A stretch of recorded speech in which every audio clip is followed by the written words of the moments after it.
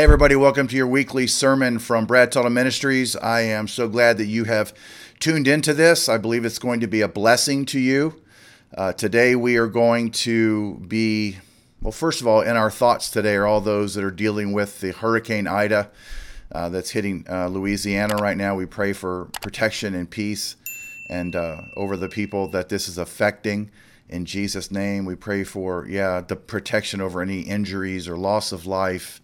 In Jesus' name, we also pray for all those and all the situation going on in Afghanistan, for the safe return home of all of our U.S. citizens, as well as the healing and restoration of our soldiers that have been wounded, and for prayer for comfort and peace for the families who have lost loved ones, fallen soldiers over there. It's terrible, but what we can do is we can pray about it and know that God is on the throne and believe in Jesus' name that things will be restored and rectified in the lives of those who have lost so much. Amen. So we're going to add on to our series. I had stopped with in the healing series with message number 4, but I have decided to add a number 5, and I'm going to use a Bible account in regards to healing, and we're going to read about this story, this true factual story that took place in the New Testament.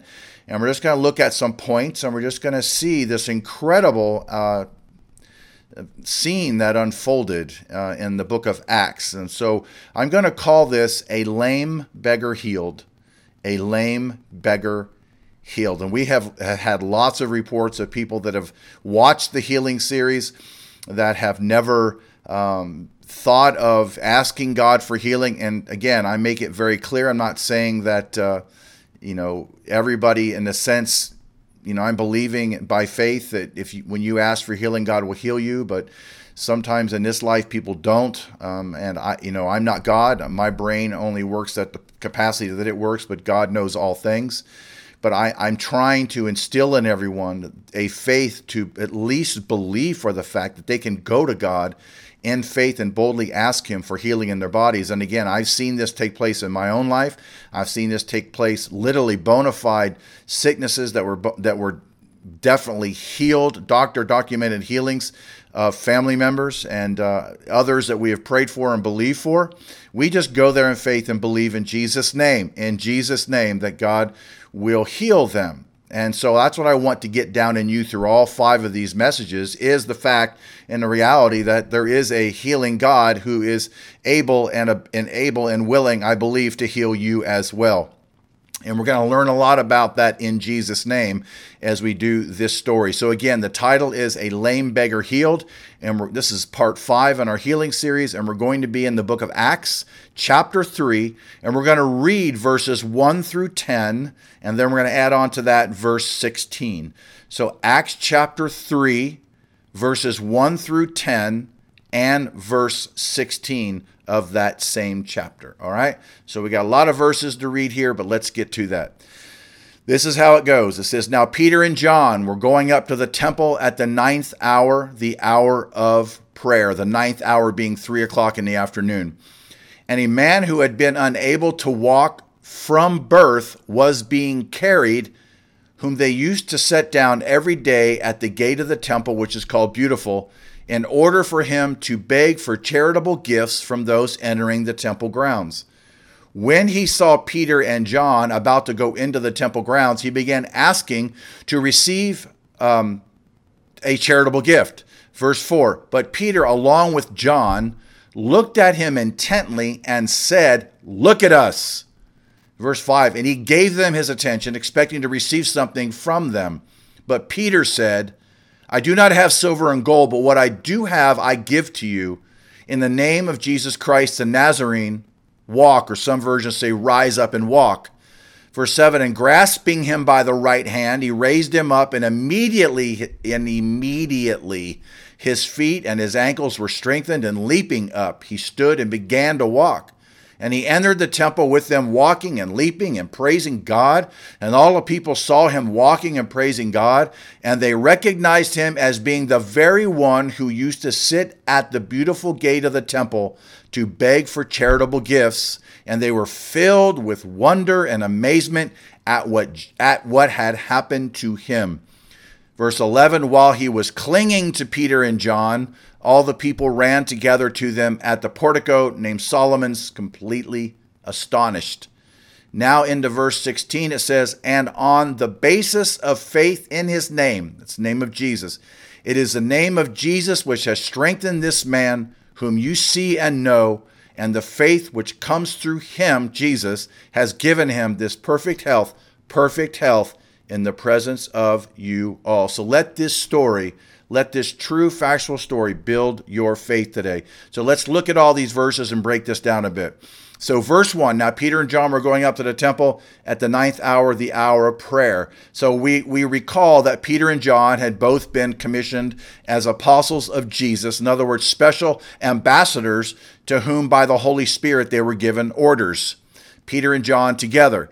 And we see this first, we're about ready to see this very specific post-Pentecostal miracle that opened the door for Peter's proclamation of the gospel, and it opened the door for the beginning of the church's persecution. We see that in Acts chapter 4. So this account, when this miracle took place, it opened the door for now the proclamation of the gospel. So we see in the New Testament many times that healings led to open doors to now preach the gospel. And in this particular case, it led to the church's persecution. So you would think, that maybe people all around would just stay happy, but there's always those who don't like what God does. And so they began to be persecuted. That phrase, going up, means to go up, to ascend from a lower to a higher place. In other words, they were walking up these terraces to the temple courts until they came to the highest point, and that's why it's called the Temple Mount. Again, the 9th hour of prayer was 3 o'clock in the afternoon.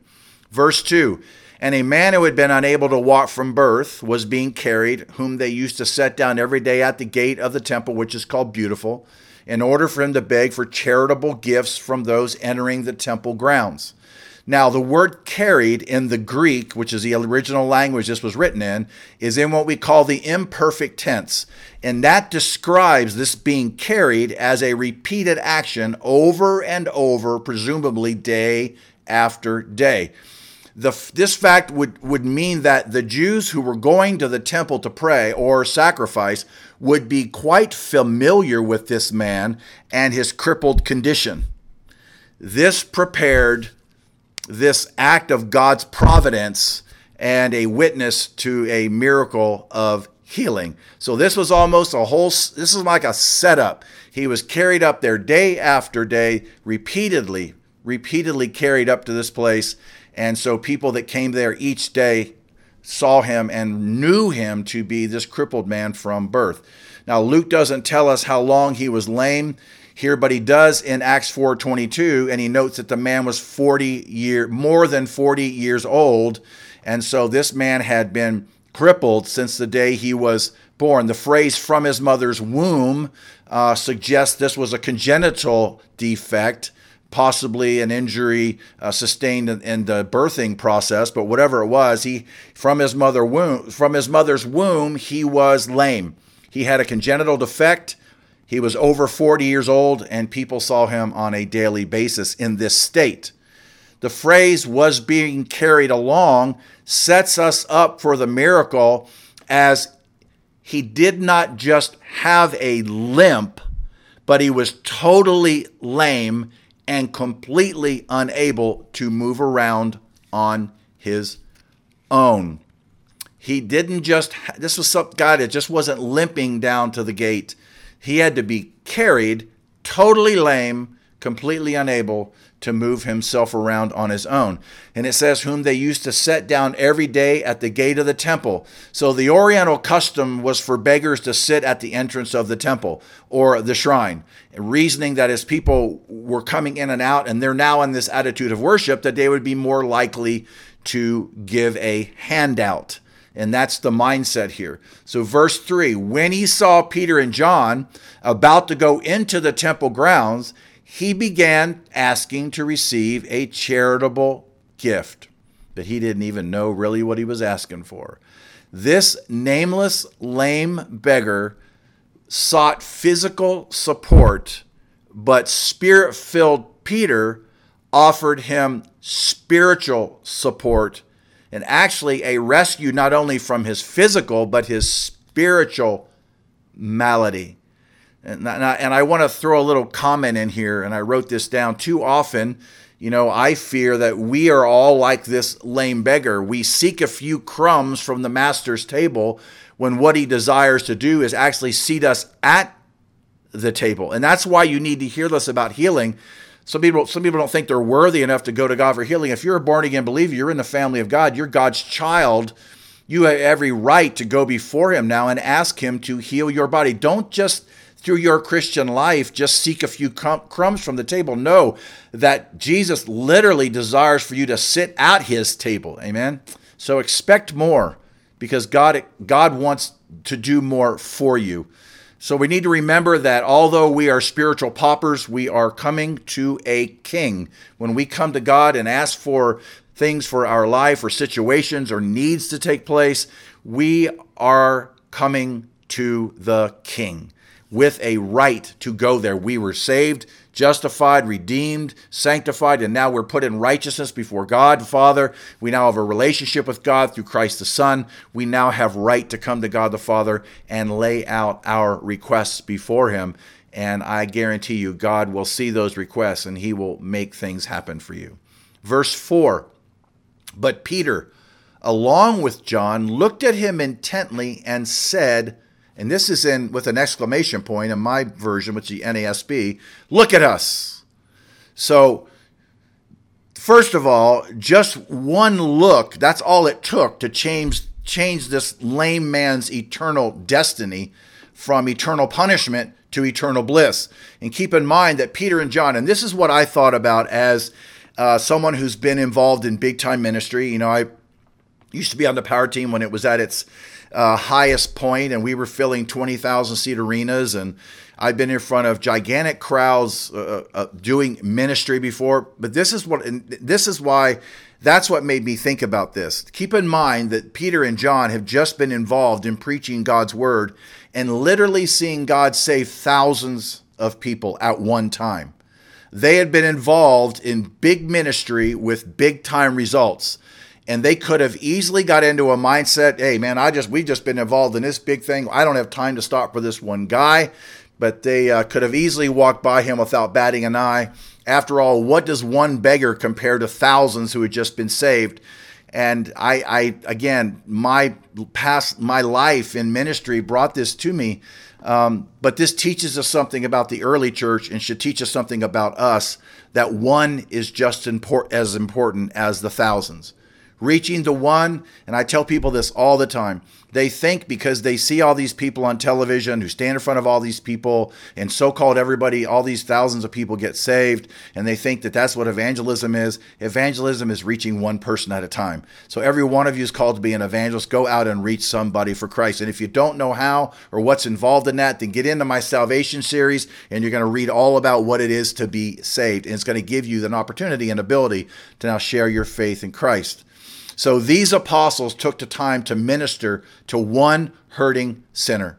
So we must never forget this. We got to take the time. When God opens the door and we see a need, we've got to jump in there and take the time. Reaching one is just as significant as reaching the thousands. There will be no bigger reward for the one who reached thousands, if that's what he was called to do, than the one who reaches one, if that's what you were called to do. You're all fulfilling what God has called you to do on this earth. Some get caught up in numbers, but Peter and John do not, and neither should you. If you're a young minister out there watching this, don't get caught up in numbers. Not everything that's big is of God. Always remember that. And they said, and look at us. Look, in other words, look at Peter and John. And Peter, like a military officer, he issues this command. And this is in, again, the Greek language. It's in what we call the aorist imperative. And it calls for an immediate response. In other words, he's saying, do this now. Don't delay. Look at us right now. Look at us at this very moment. And so there was seriousness to this. Look at us right now. Don't delay. Do it now. Verse 5, and he gave them his attention, expecting to receive something from them. He's thinking he's going to get some kind of a physical handout. expecting to receive something from them.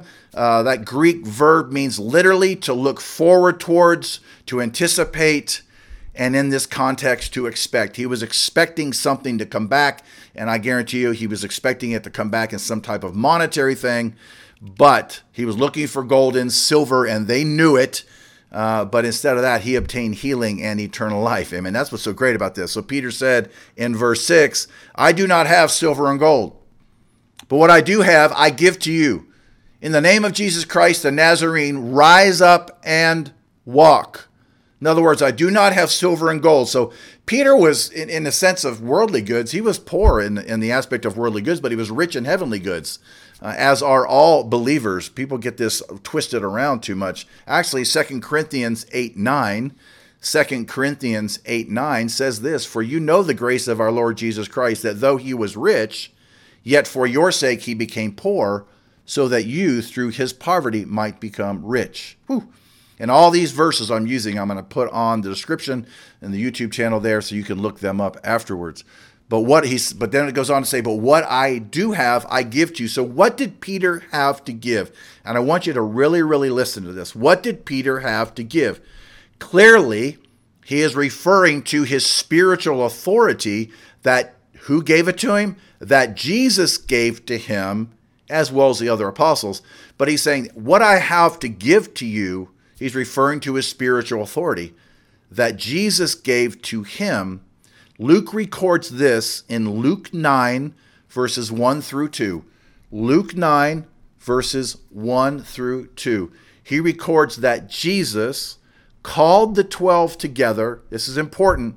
And he gave them power and authority. In other words, the right and the might over all demons and to heal diseases.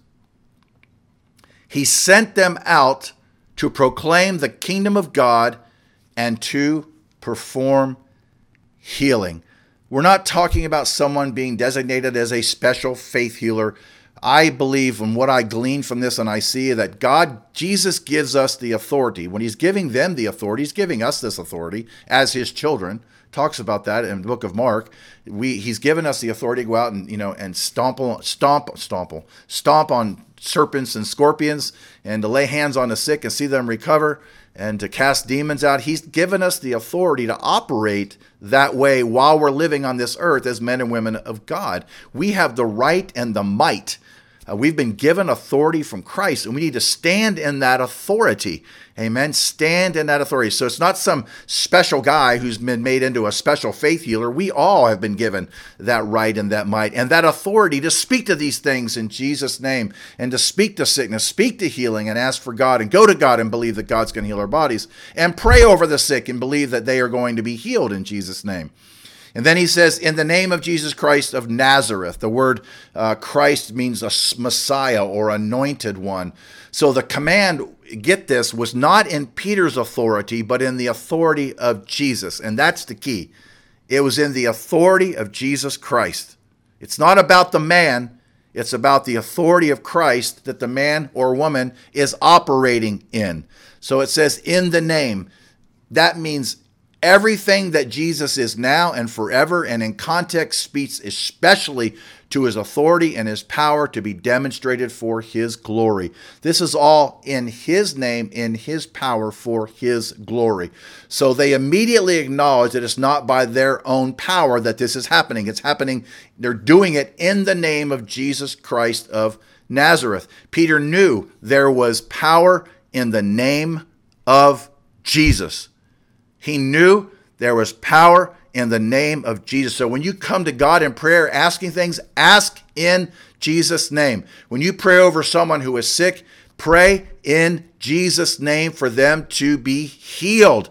When you pray over storms in your life, pray about them and over them in the name of Jesus to be calmed. Use the name of Jesus, because that is where the power lies. Amen. Psalms 106:8 links God's name and his power by saying this. Psalms 106, verse 8. Psalms 106, verse 8. Nevertheless, he saved them for the sake of his name, that he might make his power known.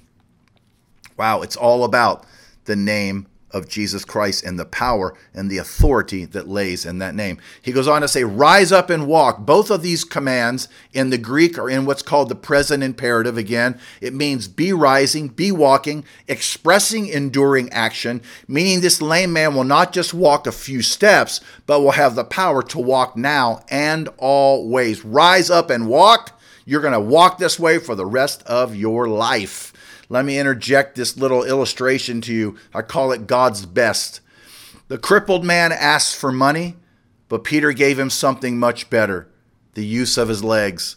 We often ask God to solve a small problem, but he wants to give us a whole new life and help for all of our problems. When we ask God for help, he may say, I've got something even better for you.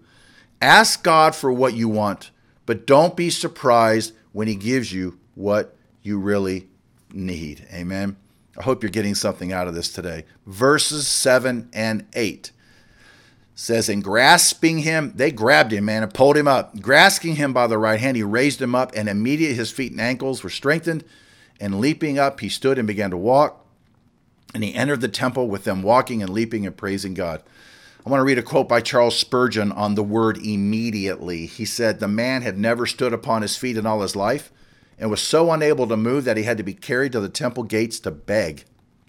And yet, at the mention of the great and glorious name of Jesus, his feet and ankle bones immediately received strength. They were strengthened. That Greek word means to make firm, to make stable, strong, or solid. It means to become physically taut, especially describing the muscles and limbs, and so to be physically strong and vigorous. That's what happened to his life. He didn't get up and, have you ever seen a baby horse that just begins to get up tries to begin to walk and how they're kind of shaking and they're uneven? That's not what this was. This guy got healed. He got up and his legs were firm. His legs were taut. His muscles and his limbs were made to be physically strong and vigorous, the way he was intended to be when he was born. Probably even better, he was over 40. He's got brand new stuff. Amen. So what an awesome illustration here and story about the healing power of Jesus Christ. When he does something, he does it all the way. Amen. Verse 8 says, walking and leaping and praising God. So imagine the reaction of all the Orthodox Jews who had come from afternoon prayer. He is healed physically and spiritually, and if not completely clear on the gospel, he was clinging to Peter, who was about to give a clear proclamation in his second sermon in Acts chapter 3, 12 through 26. So the guy gets healed, and, right after that, immediately after that, Peter starts preaching the gospel. So now he hears the gospel. It's an awesome thing. He was healed spiritually. He was healed physically.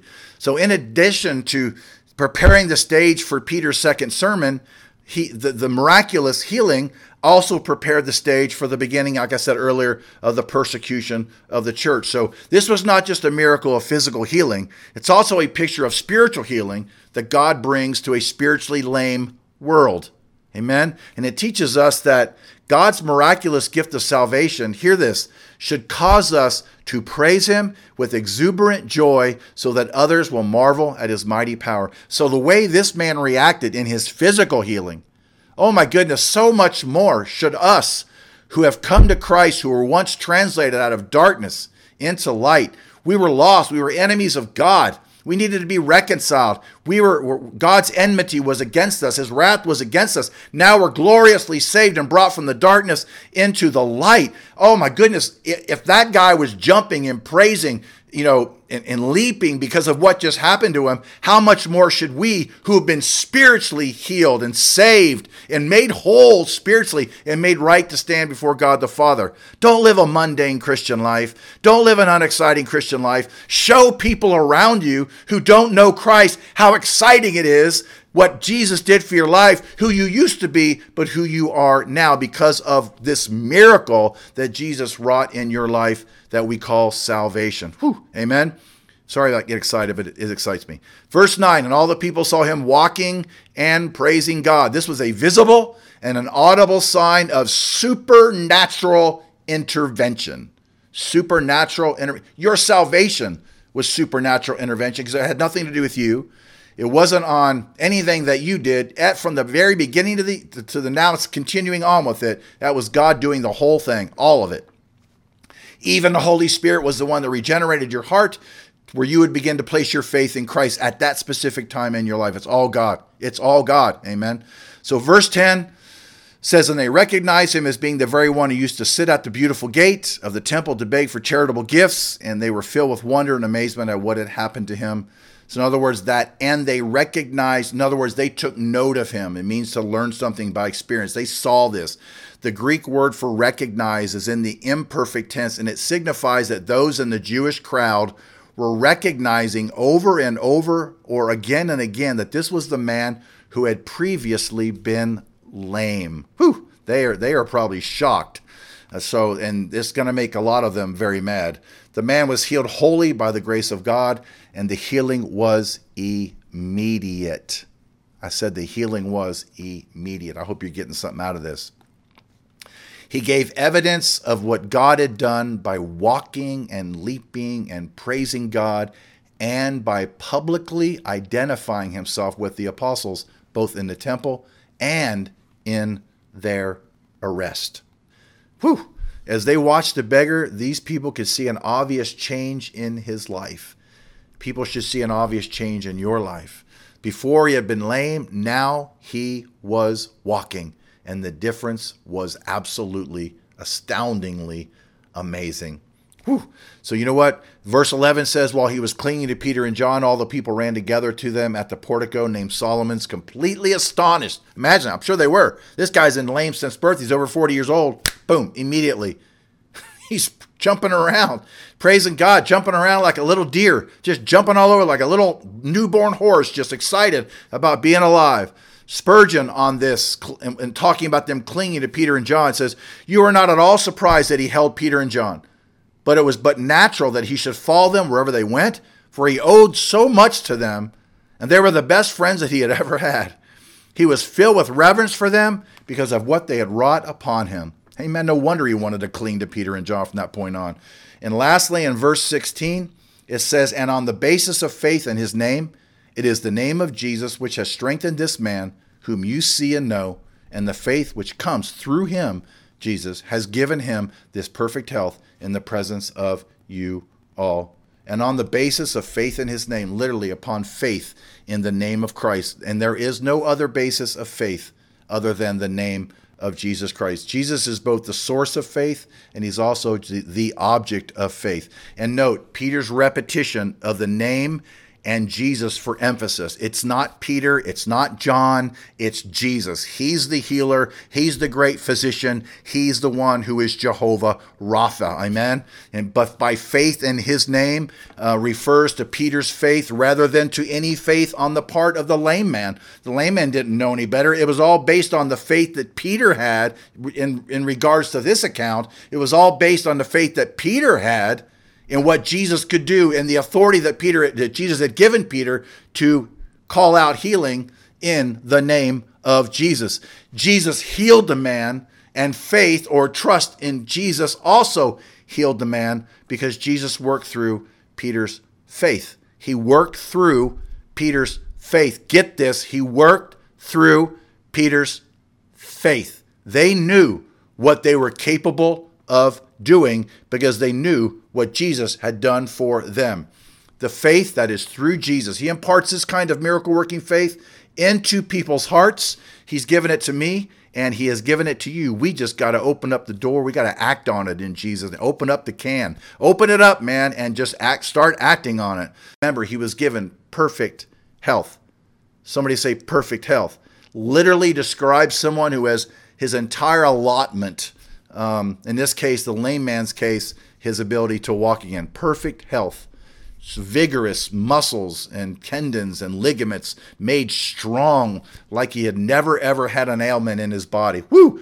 This means wholeness. Perfect health means wholeness, completeness. Speaks of physical wholeness, integrity of parts, soundness in all the lame man's body parts. He had complete freedom from his previous defect. Come on, somebody. Somebody out there help me. And it was in the presence of all of them. In other words, it was in full view. Nothing hidden, no magic tricks. Everyone listening to Peter was a witness to this miracle.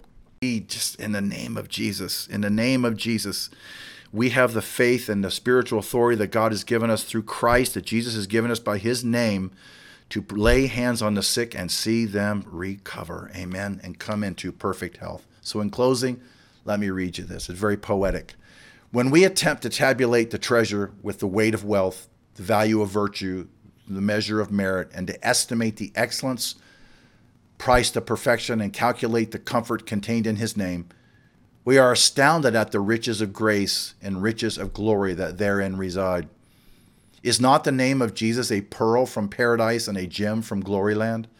Is not a sapphire from the heavenly sanctuary of the Most High? Yea, it causes the enlargement before our minds of God's mind of mercy and enriches greatly his legacy of love.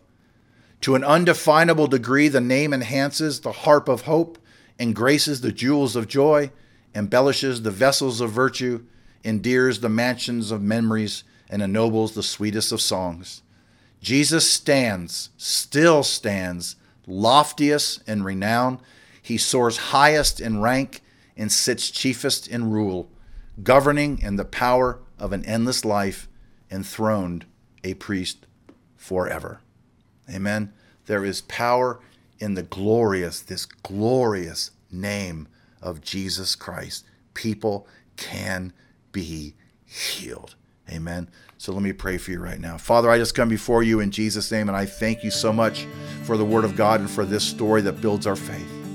This simple story of a lame man expecting to receive some kind of physical comfort, but instead he is given the greatest thing that he could ever have had, and that is his physical and spiritual healing in Jesus' name. He was made whole, perfect health, raised up, jumped up on his feet, lifted up, and literally everything in his body, bones and all things, just snapped into place and became vigorous and strong, and he was able to leap and dance and praise God.